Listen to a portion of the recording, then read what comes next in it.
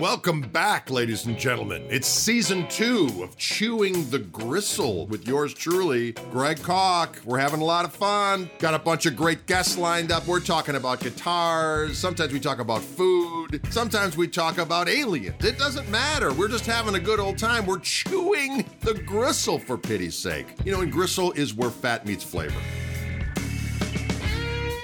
This week on Chewing the Gristle, an old pal of mine, bass player extraordinaire. He's known as the Fretless Monster, and he's played with everyone from The Firm to Whitesnake to Blue Murder to Kenny Wayne Shepherd. Ladies and gentlemen, the mightiest Tony Franklin.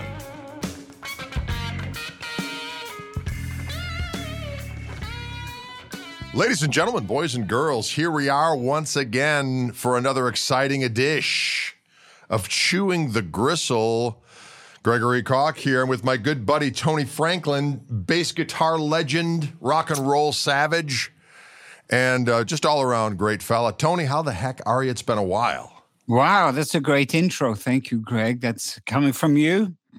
My man, I'm good. How are you? You look fantastic. You too, my friend. It's been a while. I think the last time we saw each other in person was when you were with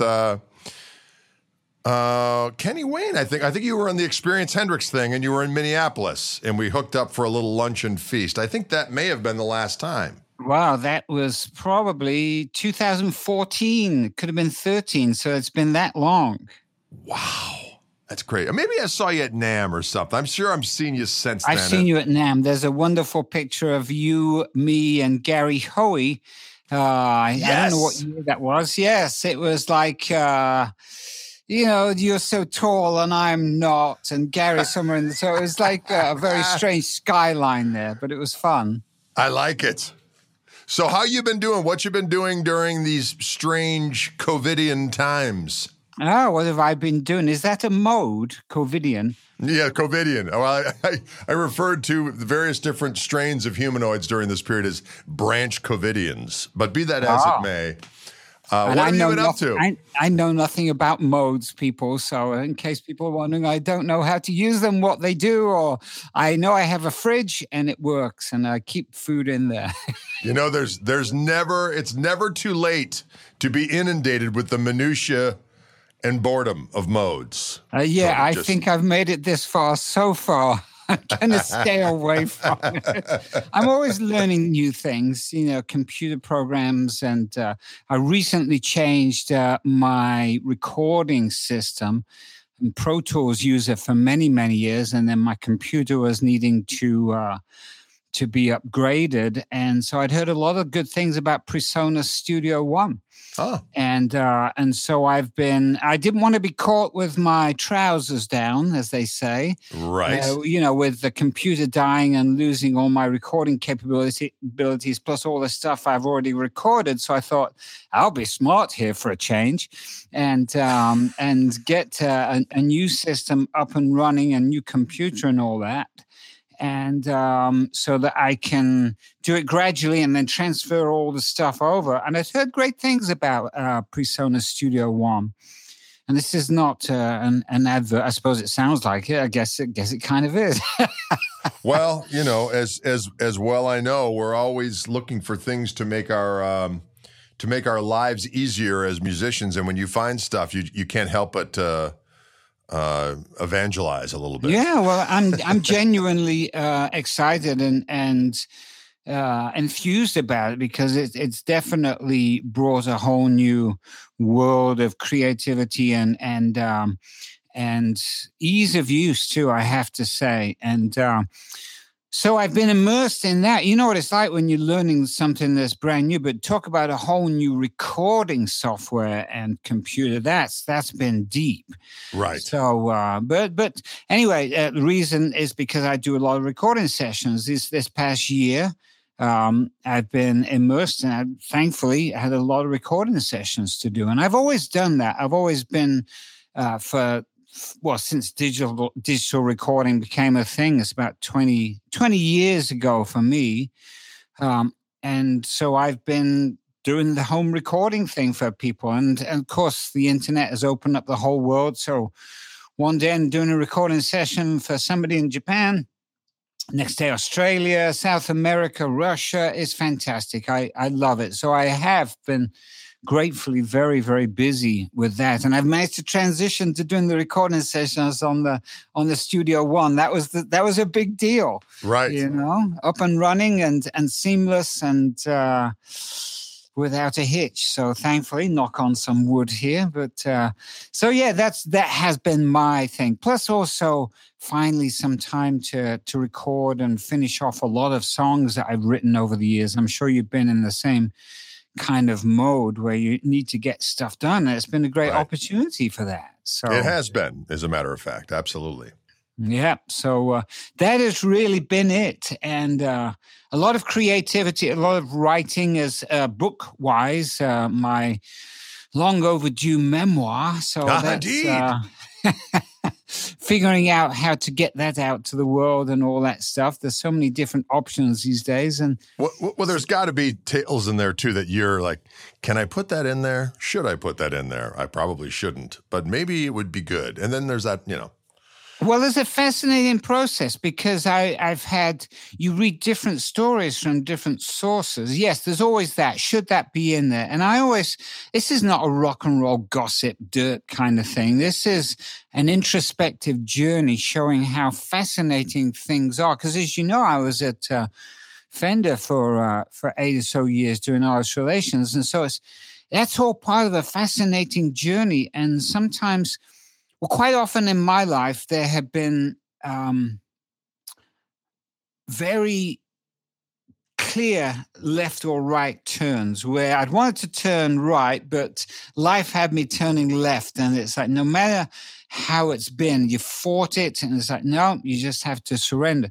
But then, and some of those were heartbreaking and difficult to accept at the time, but life being what it is. And as we get older and hopefully wiser, yes, you have a different perspective and it brings hindsight, brings that reflective thing. And so there's a lot of that, seeing how things have flowed and opportunities opened up and near-death experiences and all that kind of stuff. So it's a fascinating journey. But what I was going to say is sometimes memories can be, you got to be clear on if you know something actually happened, because somebody might have a whole different perspective on it. And so I'm not here to ruffle any feathers or cause trouble, but I do have some fascinating rock and roll stories along the way. I mean, how could I not? Correct. But I'm not here to make anybody look bad or anything. I mean, there's always different ways to look at things, aren't there? Two perspectives, if you like, the positive or the negative. I could quite easily go in there and put a lot of people down and make them look bad, but I don't want to do that. It's not about that. So no, not easy to write and have that perspective, but still have it be very, very reflective, spiritual, but rock and roll at the same time, which kind of sums me up. Yeah. Now, how far in this process are you along? I'm probably it's a lot of pages. I'm going to have to cut out. So I'm quite a way along. I'm probably 80% along, but you know how it is. It's like making an album. That last 20% is the hardest, right? Right. Because it's the fine tuning and putting all together and all the making everything seamless and captivating. You can put the big chunks together and they're pretty quick, but that last little bit. So I'm on that bit. I was just thinking, did you ever have the desire to move back to England? It seems to be kind of a process for some. They go to LA, music business has its twists and turns. You do this, you do that. And then it seems like a lot of people end up, at least in some capacity, back in the homeland. Has that ever intrigued you at all? Or is that just your home is in LA now or in California area and that's that? Yeah, I'm outside of LA by about an hour. So that makes a big difference because LA, I was there for 12, 15 years and it was great, but it changed. The industry changed, the city changed and everything. So I'm outside of there. It's a bit more family oriented and low key and community and all that. And it's I love that. But yeah, there are aspects of Britain that I miss, and it's really mostly family. But as far as Southern California is hard to beat. I mean, it has a lot of downsides. The earthquakes, the cost of living, the taxes, the gas prices, all that stuff. There's a lot of downsides to it. But when the sun comes out, then everything's okay. It's a very fascinating place. But I do love the American outlook, the opportunities and the things that anything's possible here. And England is, I love it. Don't get me wrong. I feel completely at home there, but there is, that's one of the reasons I gravitated towards here, because there were a lot more opportunities and openings and things. And it feels like home. But who knows? Who knows what the future will bring? One never knows. One never knows. This is true. So what's looking like gig-wise? I mean, it's one of those things where we're starting to get some things coming in and, being cautious about it. I've got this Dallas Guitar Show thing at the end of this month, and I'm going down there, and I'm fully vaxxed up. So, I have some level of peace of mind, if you will. But wondering about, what your schedule's looking like and what you're kind of approaching reemerging after this hibernation, as it were. Very, very good question. A few things bubbling, and I haven't really committed to anything yet, and just kind of watching and waiting, and this is not really a conversation that I want to get into, but I know of people that were vaccinated and then caught COVID again. Sure, exactly. So it's really down to how our own comfort level, but also being smart with it all, and just whatever the market is going to accept, really. So at this point, I'm just watching and waiting. I mean, there's nothing truly solid. There's one thing in Europe been offered towards November, I think, and it's a lot of countries and all that. And I'm just not ready to commit to it yet. It's like I almost feel like I'd be a little bit of a guinea pig almost. But that's kind of it, isn't it?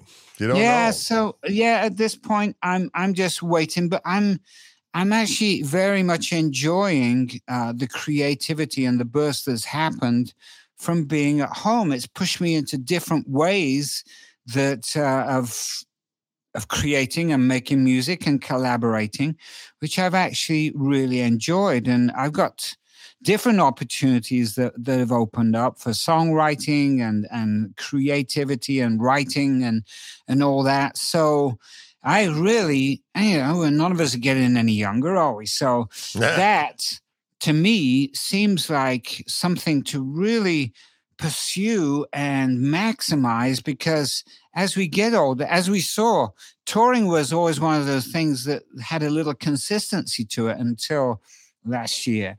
And so nothing is guaranteed. I just want to maximize my creativity and work opportunities in every way. I have so much I want to say and do and create that it's like, why not? Why not just put it all out there? So I'm just patiently watching and waiting and seeing how things unfold. And I've found that there has been a flow to things in life. And that's where the book, I recommend writing a book, even if you don't want to publish it, but for yourself. I don't know if you write or journal or do that kind of stuff. I have been tempted to write a memoir of sorts, but I have not done so as of yet, but it's definitely in the cards, shall we say. Yeah. And it's a great therapeutic process, something I use to open up creativity as well. There was a great book called The Artist's Way, which I'm sure you're aware of. One of the things in that is the morning pages. And the morning pages, You can do it any time of day, but it's writing 3 pages completely free form. And there can be no preconceived idea of what it's going to be as you just start, because it opens up your creative process, as I've found. Right. And it's like you start writing, and even if you don't feel like it, you do it anyway. It's like, oh, yeah, I'm going to write here. I don't really feel like doing it, but I hear it's good for my creativity, so I'm going to do it. Oh, look, there's a bird flying out there. I wonder which way it's going, and all that stuff. And oh, look at those clouds. It looks like Pinocchio or whatever, you know. Right. So it goes from there, and it's a fascinating process, because what I think it does, it forces you to get creative and observe and write even when you're not feeling like it. So it really does open up those creative channels. I find it incredibly therapeutic. And so writing a memoir is like that, but it's purposeful too. And it's amazing what you remember, all the little details. And that for me has been quite fascinating, really, because you remember a lot when you start diving back into that time window, whatever it may be. You're like, wow, all those little nuances and things that you remember. So it's good. I recommend it, even if you don't publish it. It can be for your therapy, for your children, or for burning. There you go. Or all of the above. Well, an interesting thing you said was, I too have found, I'm very grateful for the opportunities that came forward that made it be, actually financially advantageous for me to stay home. And I feel incredibly, I'm always inspired creatively to do stuff. There is something about waking up in your own bed and going downstairs and going, I can do whatever I want and create things on the spot. I enjoy traveling. I enjoy seeing the world, but you come across people either, personally or when I'm doing these chats or, see people online and stuff that are going batshit crazy because they can't tour. And, I can relate, but at the same time, I guess it's kind of what you were saying is you get a little bit older and you get a little bit more comfortable in your shoes. You're kind of cool wherever you are, and you'll figure out a way, Yeah, I mean, we're resourceful as musicians. You have to be. If you're not resourceful, if you're not creative and evolve with the times, I mean, you remember, of course, the times when it was albums and going to radio and then touring, and that's all there was. Right. And we'd go to the recording studio, we'd hopefully write some good songs and get a good band together. I've been very fortunate to be part of some great situations where that was the case, and almost, had to, what was it? Is it Monopoly, where you just move forward, you skip go, and you go here? And it's like I had those opportunities where things were presented to me where I was already ahead of the game, very gratefully so. And but that was what it was then. If hopefully you could write and get some music on the radio and all that, but then it changed. Who would have thought that radio and albums and touring would go away, and then it would be CDs, cassettes, and MP3s, and so we have to evolve. Right. If we're not going to do that, then we're a lot tougher than people. But you look tougher than me. It's all a facade. I'm a teddy bear. I know that. And I look like a teddy bear, but I'm a Viking. So, you see, it's that. But we have to, right? We have to be so determined and fighters and survivors and scrappers, while at the same time being very open creatively. It's a calling to be a musician. It's not something they think, oh, that's great. Yeah, I think I'd like to do that. No. I mean, especially, you and I have had long careers, and in many ways I wake up feeling like, hey, there's a new day and a new opportunity. Let's see what we can do today. Right. Absolutely. And we have to. And so, I do embrace these changes and whatever it may bring. Don't get me wrong. I would love to play out live again, but it's gotta be right. Right. Sometimes you can force things and, it's like being in a band that it's not right, but you think it would be worth giving it a go anyway. And you were right; it wasn't right. So, but that's once again getting older. You have experience. You have experience comes from making mistakes, doesn't it? Sometimes, so it does indeed. That's how we get wise, right? I'm very wise, yes, because I made lots of mistakes. Well, speaking of youth, I remember the first time I viewed you in person was when you were on tour with The Firm, and I was too young to see the Zepp. I think in 1980.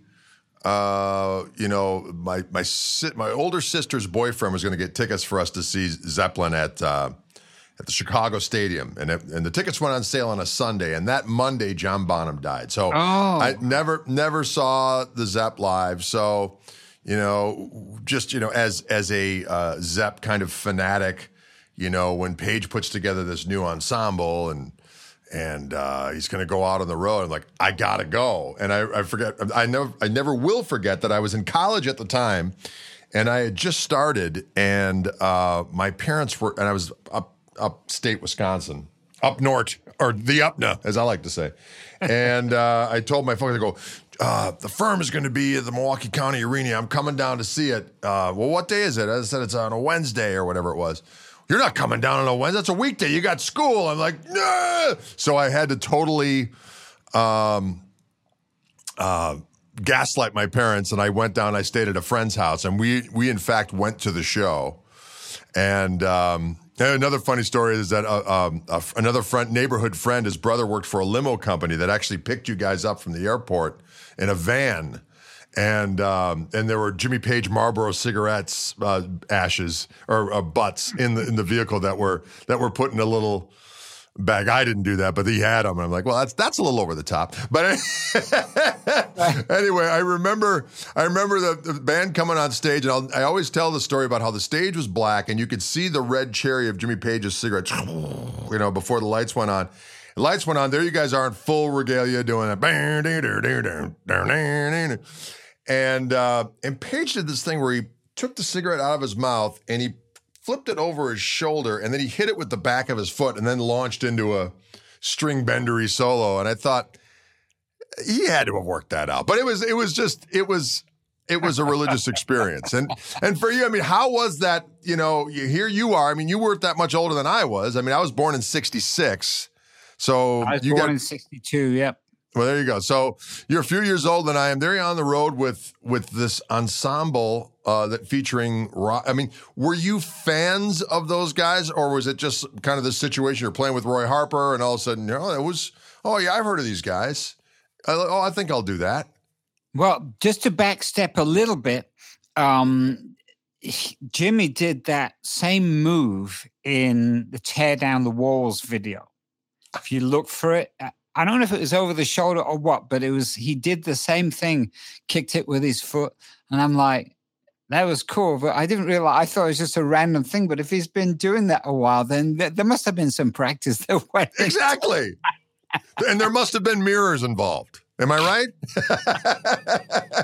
One would think so. I mean, air guitar and all that. You've got to do it in front of the mirror. So I don't know. I'm not privy to that information. If there was cigarette butt rehearsals going on. Fantastic. Well, here's the thing. I was not a fan of Led Zeppelin initially. Okay. So goes back to us when I was 15 years old. And my parents, they had their band, which I played with regularly. And we played this pub club every Wednesday and Thursday. And they had a great jukebox on it. And on it was Zeppelin's Rock and Roll. This would be, what year would this be?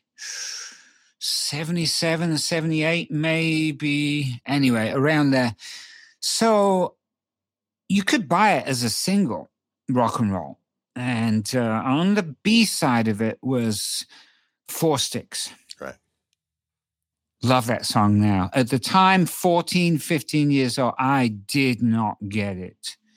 And I thought, is this what Zeppelin's really like? Rock and roll must have just been like a novelty kind of pop thing.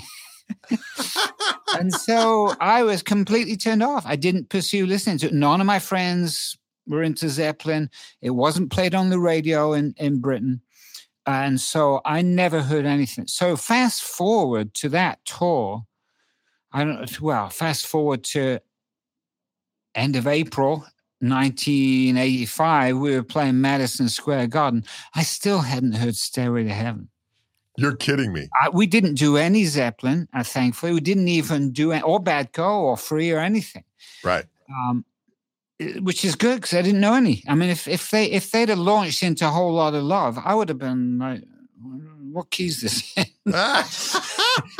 So I'd done a bunch of stuff with Roy Harper, and I'm sure your sophisticated listeners know that Roy and Jimmy worked together extensively. And of course, there's Led Zepp 3, the tribute to Roy, hats off to Harper.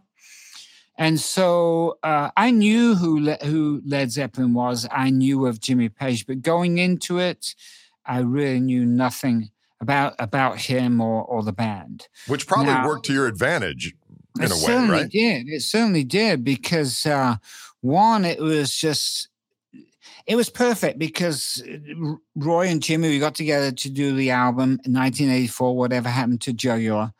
And which it was so relaxed. I mean, it was totally relaxed. And you know, in hindsight, looking back on where Jimmy was at that point, he'd been, you know, slowly coming out of, the funk of John Bonham losing his friend and Led Zeppelin and all that. And so Paul had been instrumental in helping him to jam and gain some confidence and, you know, get the desire to play again and the desire to have a go of it.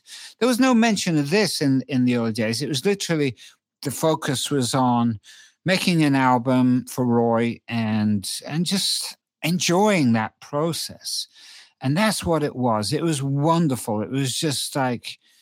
And the studio was makeshift as well. I mean, the keyboard player of future band Blue Murder, Nick Green, he was the engineer of it. That's where I first met him. So he was fixing things every day. The studio was breaking down. But it didn't matter. We were just having fun and, you know, hanging and all that. I mean, I didn't ask any Zeppelin questions because I didn't know anything. I didn't know what to ask. I wasn't like coming in as a fanboy. And so it was just always like that. And then now, where was the studio located? Because every time I think about those times, I remember my buddy turned me onto that record, you know, obviously before the Firm was even a thing. And so I'm imagining like, you know, Lord of the Rings type of a country situation. You guys are ensconced in some kind of super cool lair. But tell me that's true. If I was to tell you that, it wouldn't be true. Damn it. Now, this is interesting, though, because it was in Blackpool, England. Now, Blackpool it's a seaside town. It's on the coast, and it's ideally situated between Scotland, England, Wales, and an island even. You can get across the sea. And so it's like the working class. You look at the place where in England, it's the old seaside town where they're all gathered on the beach. It's probably freezing cold, but because it's the beach, they're on there. Right. The guys, the men have got the handkerchiefs on their hat and they're all on the deck chairs. And it won't even be a sandy beach. It's the English. It's like, oh, it's summer. It's freezing. We're going to go to the beach. And so they'd be with their trousers rolled up and all that stuff. And so that was the place. But they have the illuminations and they had the promenade where there was rides and all that thing. Is so classic British. Now, my cousins lived there. I met Roy Harper there. I met Jimmy Page. I met Steve Broughton, who drummed with us from the Edgar Broughton Band. He played on the album. We did the gigs together. I met Cozy Powell there. I met John Sykes. I met Carmine Appice. I met all these people. And so Blackpool, this hub that is really nowhere. You look it up on the map and you look there's a replica Eiffel Tower there. And they would have ballroom dancing in the Blackpool ballroom. It was so classic British. It is about as far away from Lord of the Rings as you could get. The front where they have all the promenade and the fairground is that typical fairground food. They would have candy floss, as we call it. What do you call it? Cotton candy. Yeah. And all that bad stuff, hot dogs and all that stuff, and rides and everything. And so there it was, the studio, and a friend of Roy's that owned it, and it was very makeshift, and really it was almost felt like a basement, to be honest, but it was more like a living room that was connected to the rest of the house. It was very, very makeshift, but it also gave it but time was not an issue either. There was no clock running. So it was totally the perfect environment that was very relaxed. There was no red light feeling going on and all that, and that we got to be done by, 6 o'clock, the engineers going home and all that stuff. It was just very rustic, and not that kind of rustic, but, very hands-on. We were all in there just very relaxed. And so it's the perfect environment for Jimmy and myself just to hang and get to know each other musically, really. And that led on, long story short, to him asking me if I wanted to sit in on the rehearsals of his new band. I wasn't asked to be in the band because, bands are more than just the music. It's the hang. I need to absolutely see if I was a match for this thing, because they'd had other bass players in. Primarily Pino Palladino had been there. I'd heard about that. And I was playing fretless. I was already playing fretless and kind of made it my thing. I wasn't like fully on fretless at this point. I was like, I was still kind of at that point. Even at that point, I was still finding my way with it. And it's like, oh, this kind of works. But when I heard that Pino had been sitting in on the rehearsals, I only knew him as a fretless player at that point. Aha. Because he'd done a bunch of work. There was a lot of, he was the session guy in the early 80s and that I was aware of, and done a lot of work. Paul Young primarily was the fretless work. And then there was a band called Heck at 100 and all stuff. Yeah. And it's all like this beautiful fretless work. So in my mind, I'm thinking, oh, they're like Pino. Pino wasn't able to do it. He had other commitments. And so, I thought, if they like Pino, they must like the fretless. I'll take the fretless. It's the only bass I took. See, I didn't take anything else. I mean, these days, if you go into a session or an audition, you take a selection of basses, right? You take some effects. I didn't take anything, just the fretless 4-string. That was it. And nothing was said about it. It just kind of evolved that way, and it worked. Of course, there's hindsight. I didn't know any of this stuff at the time. Boz Burrell of Bad Co was a fretless player. Oh, yeah. And Andy Frazier from Free, he was young. He was very young when they first started going.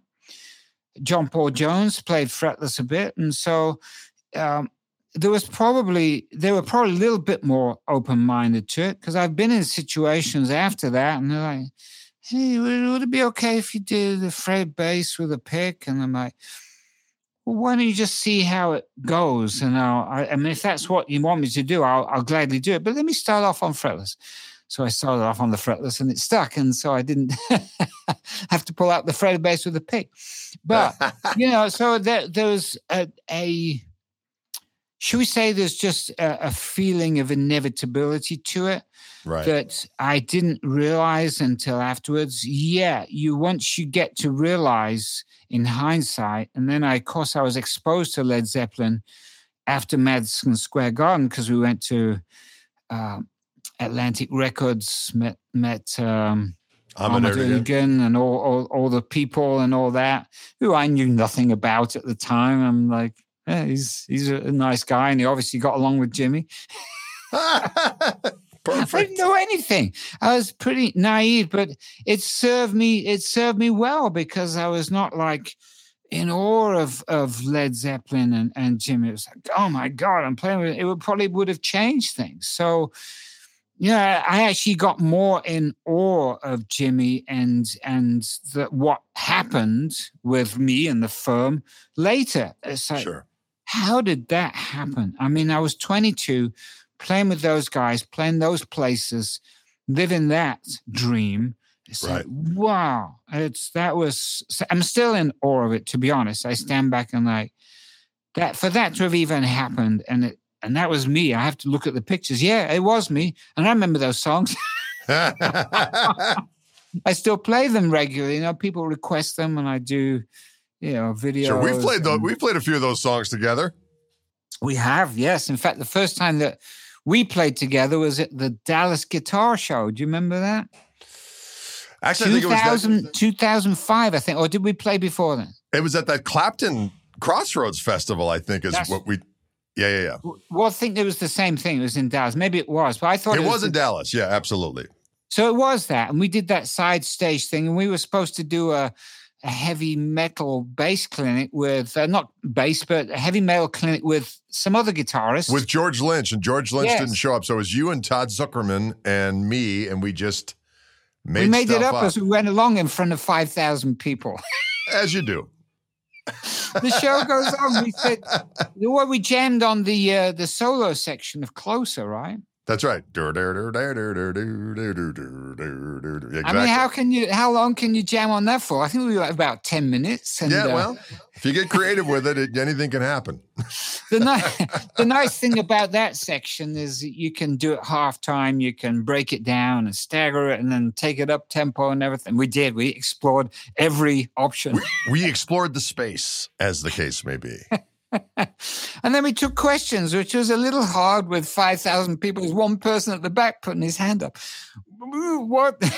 Yeah, it was strange times, but it was fun. It was good, fun. clean fun. Yeah. And people enjoyed it. I mean, it was real. It was fun. I mean, that's what you do, isn't it? We're talking about resourcefulness and creativity. That was what was in front of us. We were supposed to do something, and it turned out to be different, but we had to. We can't say, hey, I'm sorry, we were planning to do something else. I'm sorry, we can't play. No, you get up there and you do it. And you got to do it. We interrupt this regularly scheduled gristle-infested conversation to give a special shout-out to our friends at Fishman Transducers, makers of the Greg Koch signature Fluence Gristle Tone pickup set. Can you dig that? And our friends at Wildwood Guitars of Louisville, Colorado, bringing the heat in the shadow of the Rocky Mountains. Well, when you were growing up with your parents being musicians, how much did they influence your tastes, and how much did you rebel against those tastes, if you did? I mean, how did that shape your tastes in music that was maybe different from other people your age that didn't have parents that were musicians? Great question. Yeah, good angle on that as well. Yeah, I played with my parents' band from, the earliest was 5 years old. I was just singing cute little songs and all that, and then different instruments were added to that. I played the drums, played the St. Louis Blues March with a drum solo. with my mum on the soprano saxophone. And I'd be 7 or 8 years old. And then we had many instruments available. And my parents met playing music. So they'd been gigging together since the 50s. And so it was just so wonderful. I mean, they exposed me to a lot of different kinds of music. And yes, I really did not rebel against it because I just loved it all. I mean, my dad... I gravitated to some music more than others, but I mean, my mother was strictly classical, and then my grandparents were classical as well. I mean, when I was too young to play gigs with my parents, I'd stay at my grandparents' place, and we'd play show tunes. I'd be on the clarinet, and we'd play selections from The King and I, or Gilbert and Sullivan, and all this stuff, or the New World Symphony. And it was amazing. My granddad played the piano, and my grandmother would either play the flute or the violin. So I was exposed to a broad collection of music. My dad would often play Dave Brubeck and all that kind of stuff, which, I loved it. I didn't get into it learning to play it, but I absorbed it and enjoyed listening to it. And then everything from ABBA to the classical stuff and big band, Benny Goodman, and but their musical tastes were not blues influence. There was very little of the older, the American blues kind of influence. And so that was very much lacking from my vocabulary. I had everything else. I mean, gosh, and then Queen, everything, and which I discovered myself. And then my dad came along for the ride, and my parents went with me to my first Queen concert when I was 15. And so they were fully into it. And seriously, we played probably around Christmas time in the mid 70s. There were so many gigs in Derby, England, and England in general. We played for 3 weeks straight, a different gig every night. Oh, wow. And they played weddings, they played parties, they played dinner dances, they played clubs, they were back cabaret. They were the right place at the right time, which was perfect for me because I gained all this musical experience. I mean, they would play ballroom dancing, and so I'd do the foxtrot and the tango and all that stuff. And then we'd do the pop music of the time. But there was never any soul influence. It just wasn't part of their world. It was, as I say, it was more of especially the novelty songs. I mean, gosh, we played what would we play? All the kind of chintzy kind of pop music. We did Bay City Rollers and even did the some Muppet stuff and all that kind of stuff. Anything that had a bit of novelty to it, but nothing. Well, we do some sweet stuff. We do Mud and all that as band. There a lot of British bands that didn't necessarily make it over here, but it never got super heavy. Well, I introduced heavier stuff as I got older because I played with them till about 15, 16, 17. So I introduced a bit of Kiss, some Queen, and all that. Wrote out the charts for my mum because she couldn't play by ear. So writing out Queen charts, great experience once again. I was, but my dad also showed me the theories of pretty advanced theories of music and how to read and harmonies and chords and all that. I'd be 7 or 8 years old and I just took it all in. So yeah, that kind of makes sense. I get that. So I was their influence and all that they showed me and the experiences I had with them, no doubt were invaluable to my life. Now, were you an only child or do you have siblings? And I still am, yes. Yeah. Yes, it was just me, which worked out well for me because, I mean, all their attention and my grandparents and everything went to me, and I was a handful. I needed a lot of attention and still do. And musically, though, that was all I wanted to do. I mean, I was not interested in anything else. I wasn't interested in sports and cars and bikes or any of that kind of stuff. I mean, I would literally come home from school and I'd sit at the piano and just play and sing and just, that's all I ever wanted to do. So they lavished me with that kind of attention, the opportunities to do that. I mean, my dad and I would work out songs the night before a gig or the same day of a gig, and we'd play it that night. And it was just, I loved it.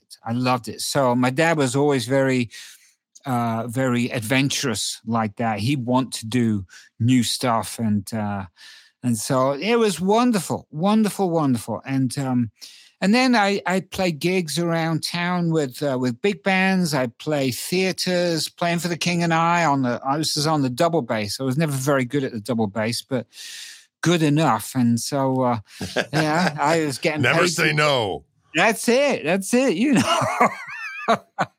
Well, as we get older, though, we do learn to say no a little bit more. But there's that ingrained thing. It's like, ooh, this could be an opportunity. And but those things back in those days led me to connections and things. And before I know it, I was playing in Birmingham and had been Birmingham, England, and I was professional and all that. And it's fascinating to watch it all and observe it all in hindsight. So when you got older, Did it change from kind of enjoying all kinds of different music to having more of a vision of what your music was going to be? Or did you just kind of float along liking a bunch of different stuff and saw yourself as more of a kind of a side person at that point? Or did you have a vision of what your music would be and you had intentions in that direction? Nice question again there, Greg. You're good. I like this. Well, wow.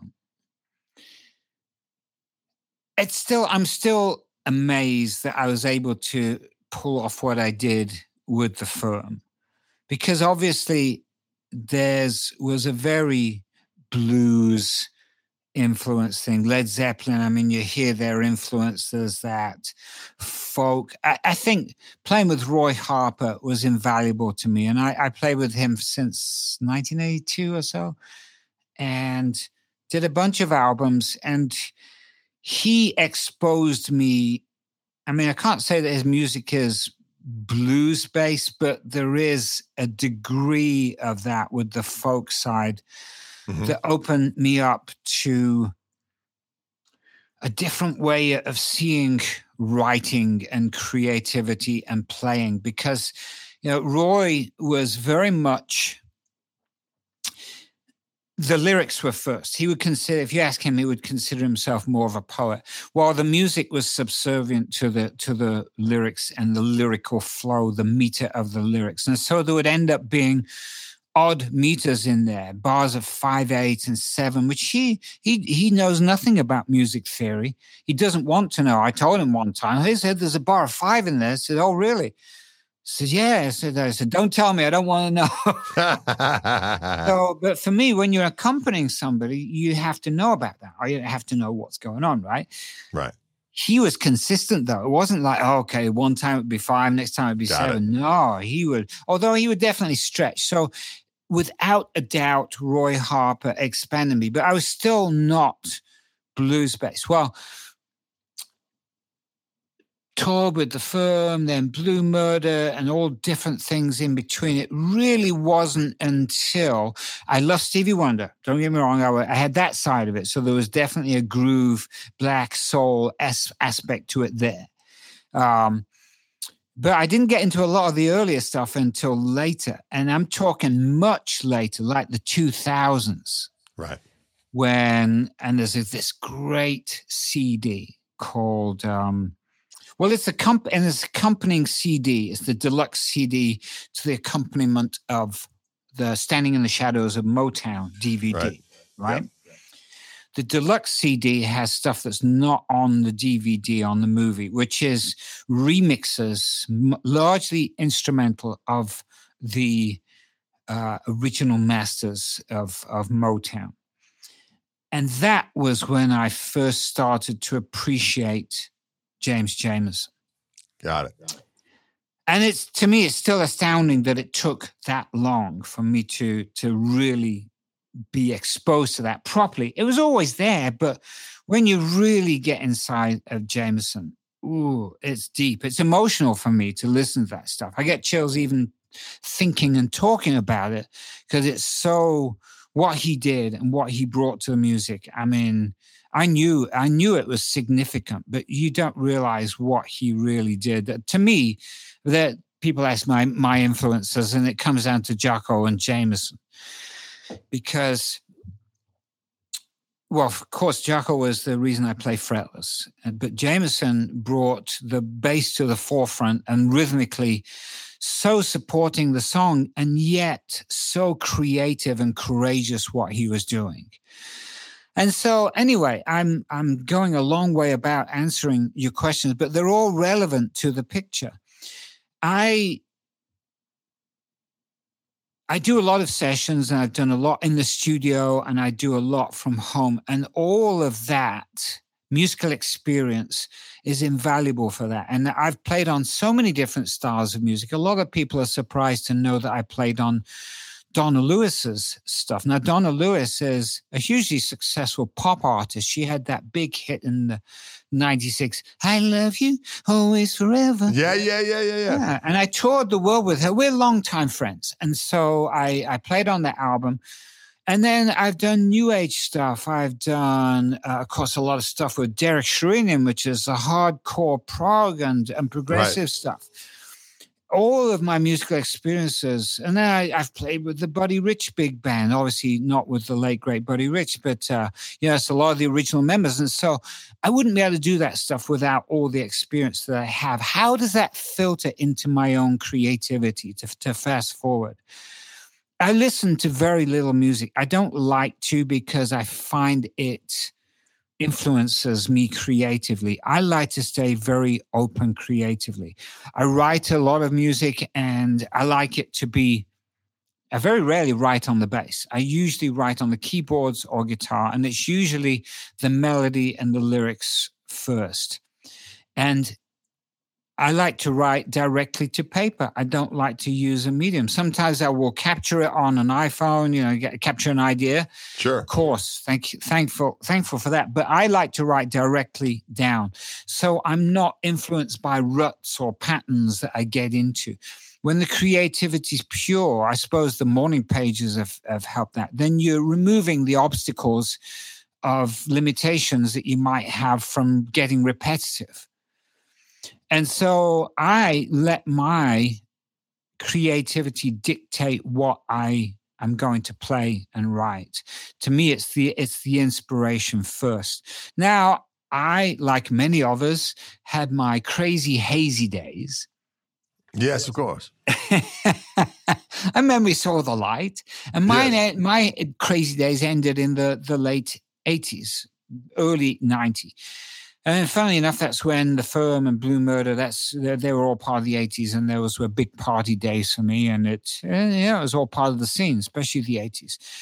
So once I stopped doing all that, I found that I was a lot clearer and that my creativity flourished as well with that. Creativity to me is... It's a channel, if you like. We're connecting to the infinite. There's an inspiration that comes, and there's a marvelous book called Talks with Great Composers, which I highly recommend. I think it's only available in Kindle form now. It's literally a conversation with Brahms that took place in the late 1800s. He lived a long life and was in contact, or knew people that were in contact with Beethoven, with the greats, with Mendelssohn, with Grieg, and all these people. Direct conversations of how they derived their inspiration. That, to me, is fascinating to me. And all of them say, without a doubt, that there was a divine influence, call it whatever you like, but they went into a place where they were still and they had to write. They were compelled to write, and the inspiration flowed through them. They were just like a vehicle for it. And they literally, there's a great story in there with somebody, he was an old fella that was actually the violinist in Beethoven's orchestra. To have that information, that source. And there was a new piece that was coming out. He was recalling the violinist story. It was the conductor. And they were playing this new piece. Now, Beethoven, I just watched a great documentary on him called In Search of Beethoven. Beethoven, of course, by the end of his life and towards the middle, he was stone deaf. Right.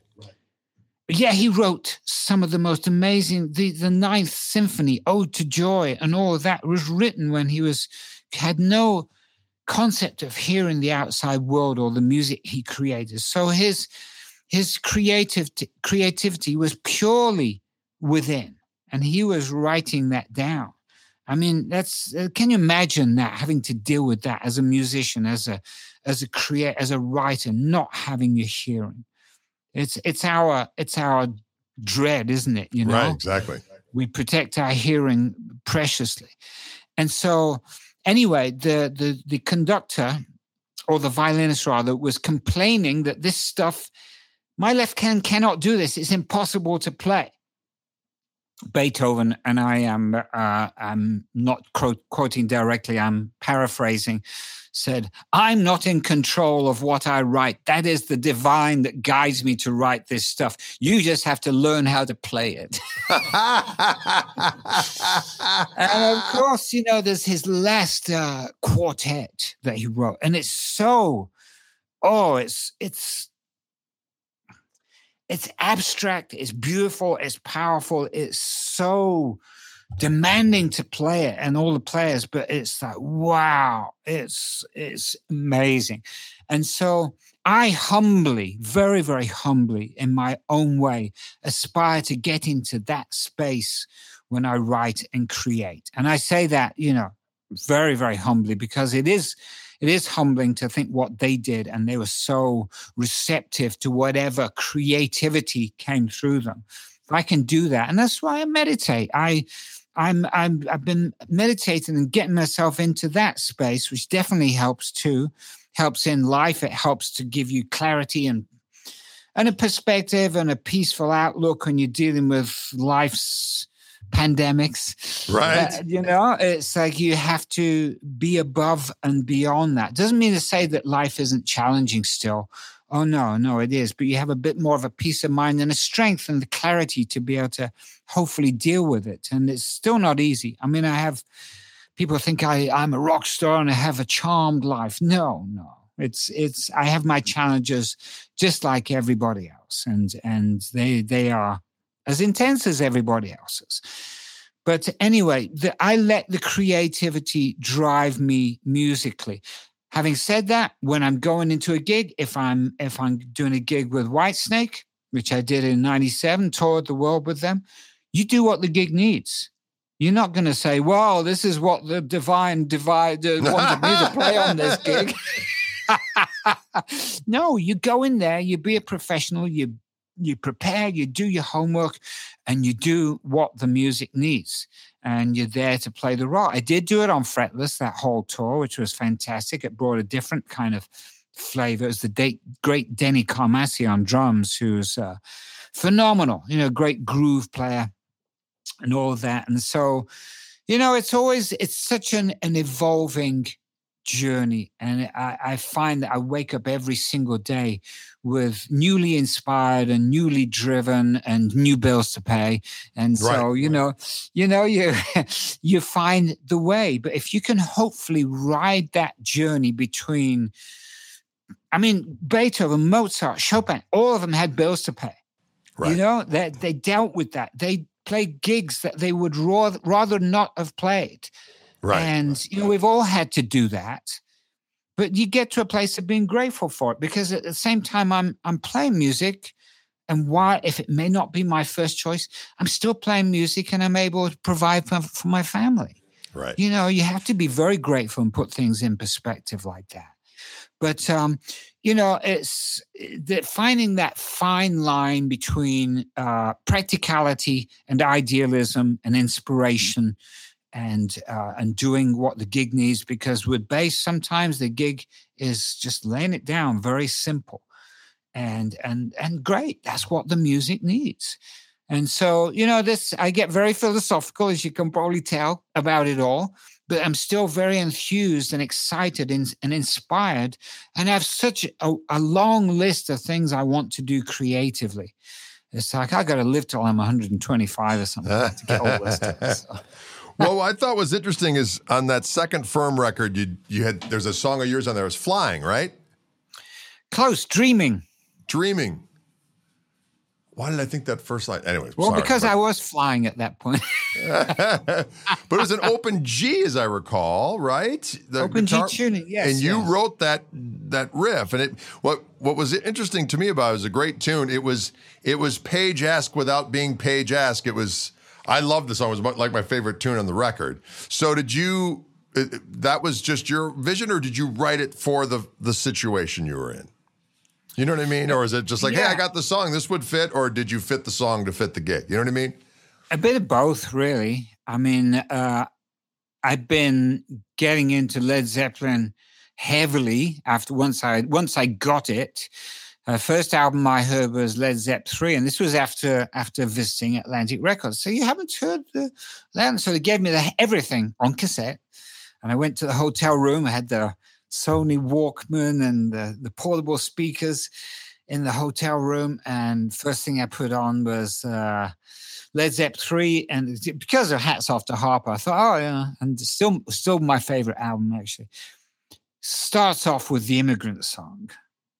And I'm like, okay, now I get Led Zeppelin.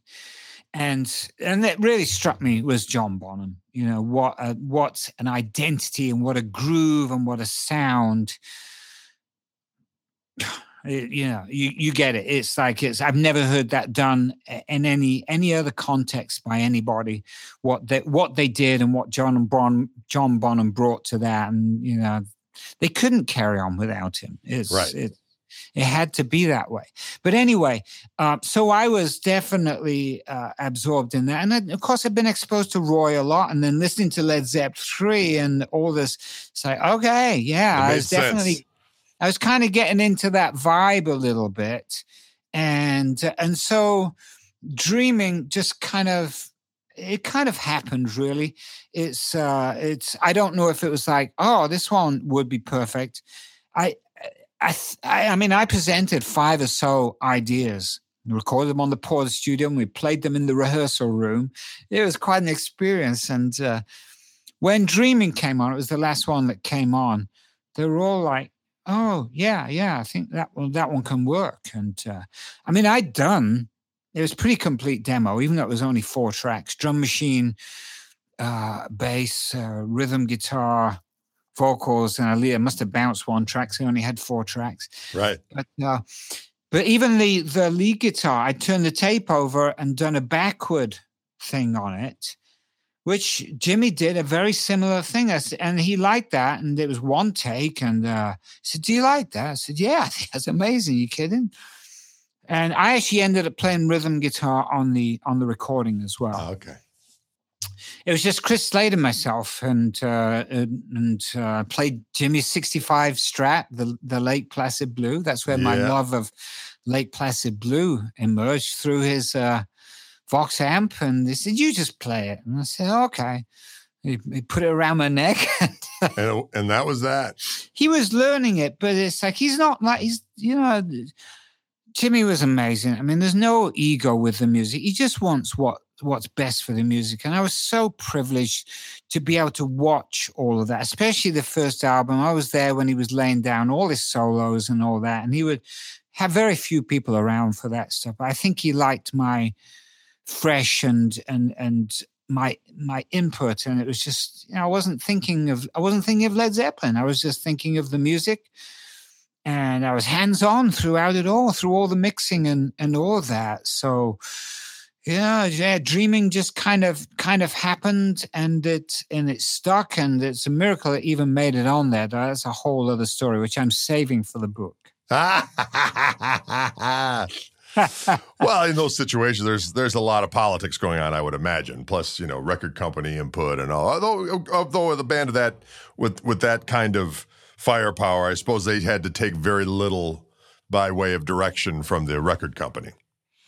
They pretty much let them do whatever they wanted to do, but they wanted to make a great album. I mean, that was the thing. They really wanted it to be good. And kudos to Jimmy again. I mean, it's everybody was slating it, the press, because it's not like Led Zeppelin. It's not the old Jimmy Page. It didn't matter. I mean, Jimmy, in every situation, because he came from the session world, he would play what was needed for the music. I think it's some of Jimmy's greatest contributions. You listen to solos on Live in Peace, and you listen to the ferocity of Cadillac and all that stuff, which we were doing on the first tour. Live version of that is ferocious.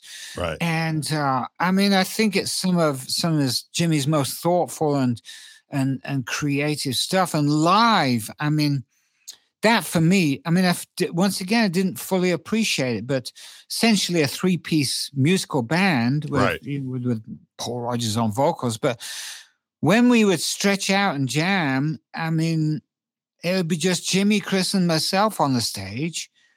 And Jimmy loved to stretch. I mean, he was not holding back. I mean, Money Can't Buy off her first album, the solo on that would go for 10 minutes. And Paul would be getting a little impatient, to be honest. He wanted to carry on.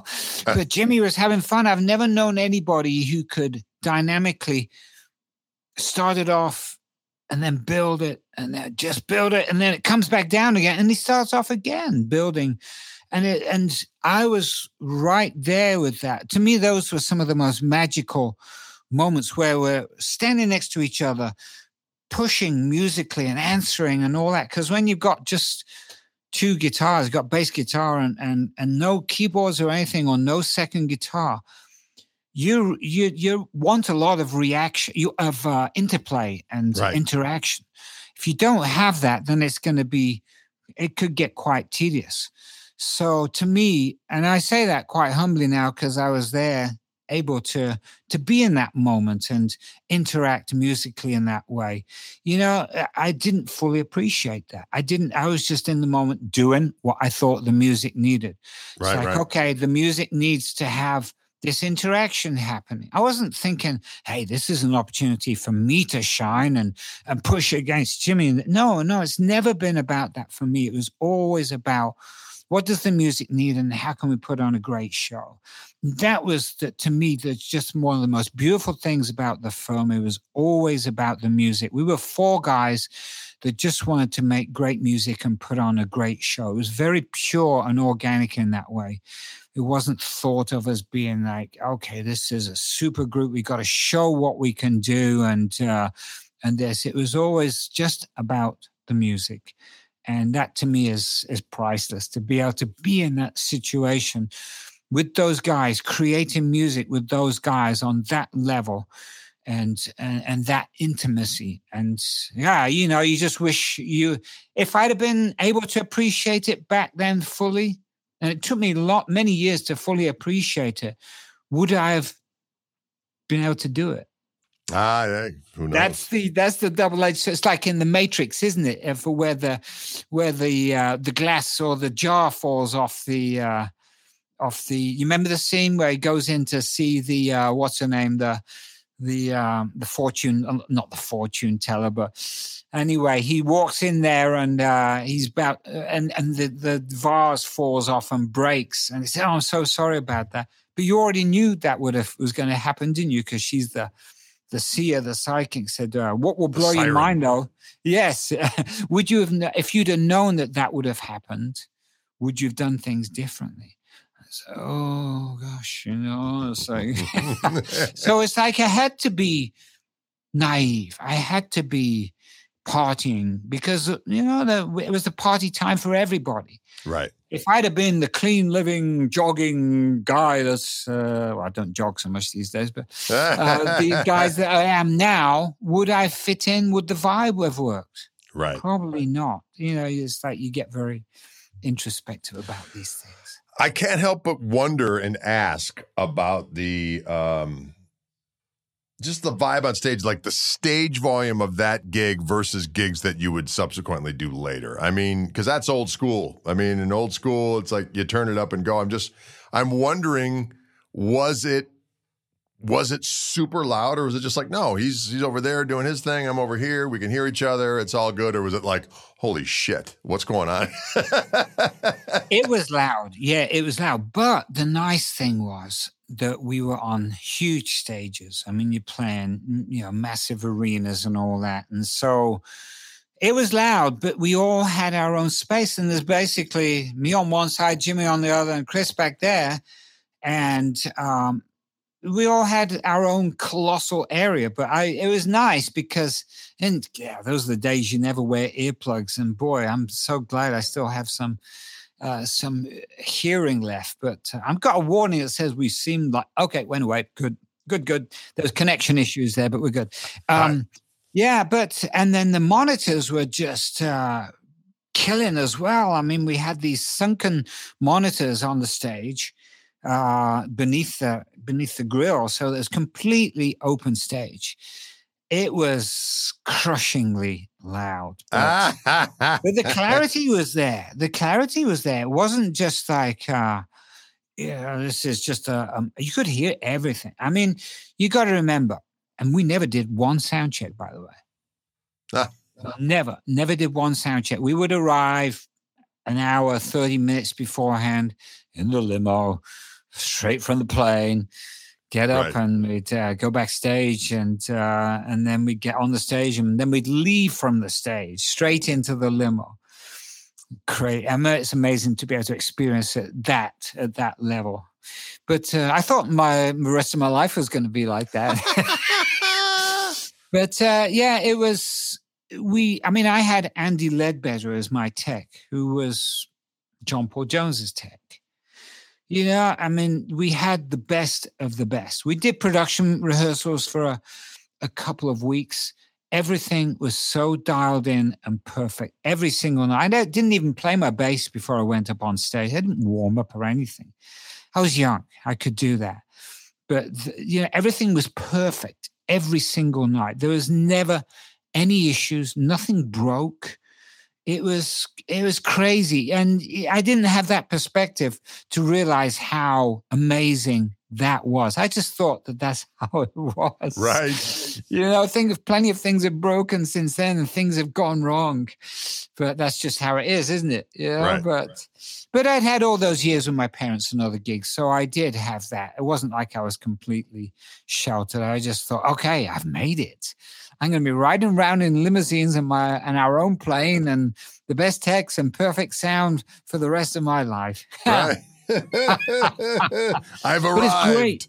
Yeah, it's great to have experienced it on that level. A lot of people don't even get to experience that level. I'm truly humbled and just thankful for that because it was like the last of the greatness of the 70s, if you like. Right, exactly. And to experience that's what dreams are made of. So, yeah, it was great. Pretty cool, dog. I'm sure you've been asked 1,000 times because it's just the thing that comes to mind. But has there ever been any talk in all these years since then of, hey, let's get together and do another little reunion thing or so on and so forth, especially in light of the fact that Zeppelin will obviously never do that again. But has it almost happened? It almost happened in 2007, I think it was, or at least it seemed like it was close. Then they had their 2007. They had the was it the O2 Arena? Yeah.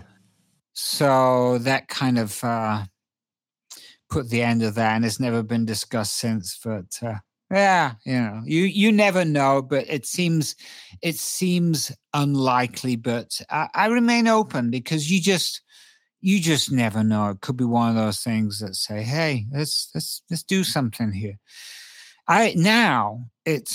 It could be a great time to do it because of musically, we didn't touch any Zeppelin. We didn't touch any Bad Core Free. It was like they wanted to establish this musically as its own thing, the firm, stand up in its own right. And I get that. And I'm glad because I didn't know any of this stuff. But now you could do our own versions of Led Zepp, of any of that stuff. Right. Make it our own. Cool. Yeah. Make it our own. And I mean, Paul would do a phenomenal job of the right Zeppelin tunes. Right. And we could really, make it special like Page Plant did. They did their own versions of it and it was cool. Right. And we could do that now and it would be okay. And I think we would do a phenomenal job of that material. But we'll see. It's really not my decision. Yes, I understand. Well, then it's funny, isn't it? I mean, you're in bands with people over the years, and then people say, "Well, you must talk to those people all the time." And sometimes, no, I haven't talked to that person in years. You know what I mean? And I'm sure it's probably the same for you with this, with all the different lines. Yeah. I mean, I occasionally have some email dialogue with Chris Slade, and I've seen Paul from time to time, and we've always got along. But we're not like hanging out and gathering for tea or anything. It's not like that. I mean, bands really, it's very rare that a band is like that. Right. To True. be honest. Yep. Yeah. It's like, so, you get along, but you're not like needing to catch up and be texting each other every other day.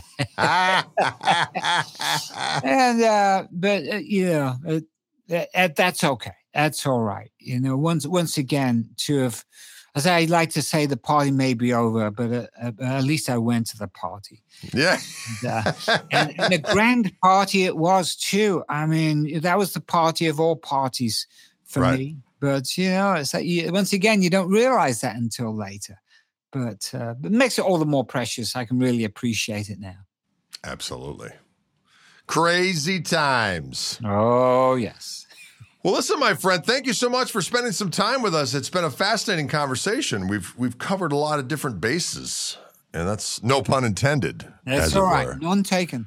I just think about the, you were doing the Fender thing for a while, and, it's interesting, just on one last note, just kind of revamping that situation once, is just, when you're a musician, as we were discussing earlier, you do all kinds of different things and you enjoy all kinds of different things. But you reach to a point where it's like, well, what's the best thing for my family? And sometimes I'll do artist relations for Fender for a while, or I'll do this and I'll do that. And it's not like you're giving up on or substituting that for creative endeavor as a full-time occupation. It's just that you have to morph and pivot and do whatever you have to do to survive in this business. And it's interesting. I don't think everyone understands. I think there's a romanticism. You know what I mean? You're seen doing these various different things, and then people are like, well, you'll never have to work again. You know what I mean? It's all champagne and caviar from this point in. But do you have anything to say on that regard?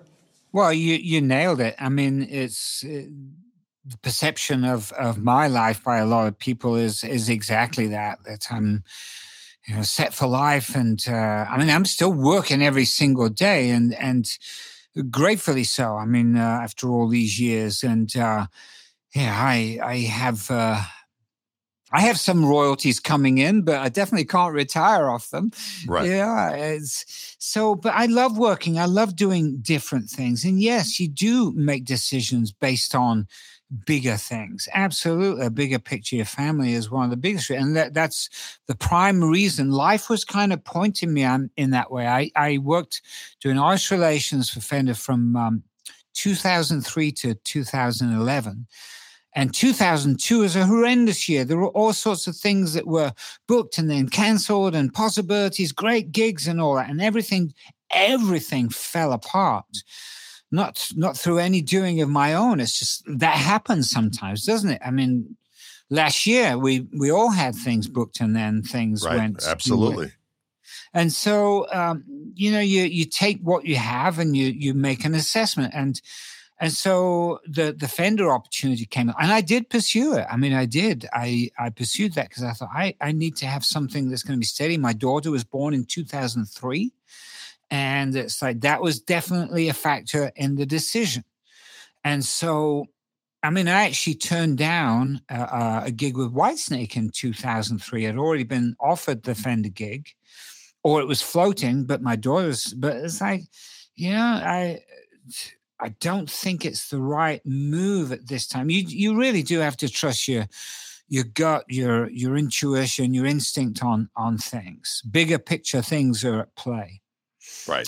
And so, yeah, you do. But having said that, during that time, I was still doing a bunch of recording sessions. I did tours. I used all my vacation time I did 2 weeks in Italy with this Italian superstar, Vasco Rossi. The guy's bigger than anything. And we played in Rome on May 1st, 2009, in front of 1 million people. And it was broadcast live to 25 million. And so we rehearsed for a week and then did all that. And then I did a similar thing with a Japanese artist as well. And so I was still very, very active musically and recording from home, doing all my stuff and recording sessions. So I was, what do they say, busier than a one-legged man in an ass-kicking contest. But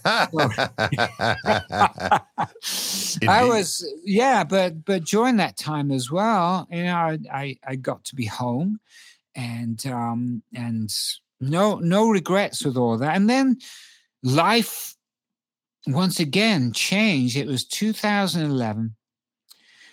Beginning of 2011, my parents they're getting older, and I'm like, Fender that gig had reached kind of a plateau for me with everything that was going on. And my parents, I needed more flexibility to be able to get over there and spend time with them. I put it out to the universe that I need some kind of change, because what else was I going to do? There were no steady gigs at that point offered. And so I did have some offered during that time at Fender, but there's a bigger picture at play. And I can do a gig for 6 months. I'd have to quit the Fender gig. I say, it just would not be good to do that. I've made a commitment here. And so anyway, fast forward, I put into play the power of affirmations, the power of visualization and prayer and intention. And the gig opportunity came along with Kenny Wayne Shepherd. And it wasn't immediate. It was like I did a few gigs with him. He had a regular bass player, Scott Nelson. You may know him. He started doing a few other gigs and got offered a gig. And so they asked me if I was able to do it. And I said, I really need to think about this. And, it made sense. The gig came along. And so I spoke to Fender about it. And I said, this is really about my family, about my parents and needing to do this. And I think it's time for me to do this. I've been with Fender for 8 years. I definitely put in some good time with that. And they totally understood, were totally supportive, and very, very thankful, because I still have a very great relationship with Fender. And I went off into the world of being a musician again full time. And it was quite something doing that, because when you're relying on music full time, I've been out of it for eight or so years. Right. It was definitely intense, but I'm still here, still striving, thriving, joyful, and creative and inspired. And so don't take a single day for granted. I work hard and be good to people, and follow up every text and email. Nicely done. It's what we do, isn't it? It is indeed. We do our best. It is a full-time job. It really is. I mean, we're always working and finding that balance between the rest of life and always working. As I like to say, how do you prioritize everything when everything's a priority? Right. This is true. This is true, my friend. But anyway, I'm going to love you and leave you. This has been a real pleasure. It has been a pleasure, my friend. Thanks so much for agreeing to be on our little broadcast here, the Chewing the Gristle Doggone podcast. And great to see you. And hopefully I'll be able to see you again in person sooner than later, my friend. Until then, I hope so. Most definitely. Stay safe and healthy and that kind of stuff. And we'll see you soon. Yeah, and if I can just let people know where to find me. Yes, please. On the media. Everything's under Fretless Monster. Fretlessmonster.com, Twitter /FretlessMonster, Instagram, YouTube. It's all under that. So fantastic. They call me the Fretless Monster. So. Oh, they'll find you all right. That's right. Look for me. I'm very social on the media. Yes, indeed. Do interact and love to chat and all that stuff and share silly things about me. Perfecto. It's a great pleasure. Absolute pleasure, my friend. Take care of yourself. We'll see you soon. You got it. All the best. Bye-bye. Love. Thank you so much, folks, for tuning in. Special thank you to Wildwood Guitars of Louisville, Colorado, and the Mighty Fishman Transducers for making this podcast possible. If you enjoyed yourself, ladies and gentlemen, please subscribe and review so that people can get the word out that this is worth experiencing. Can you dig it? Thanks again. We'll see you soon, or you'll hear me soon.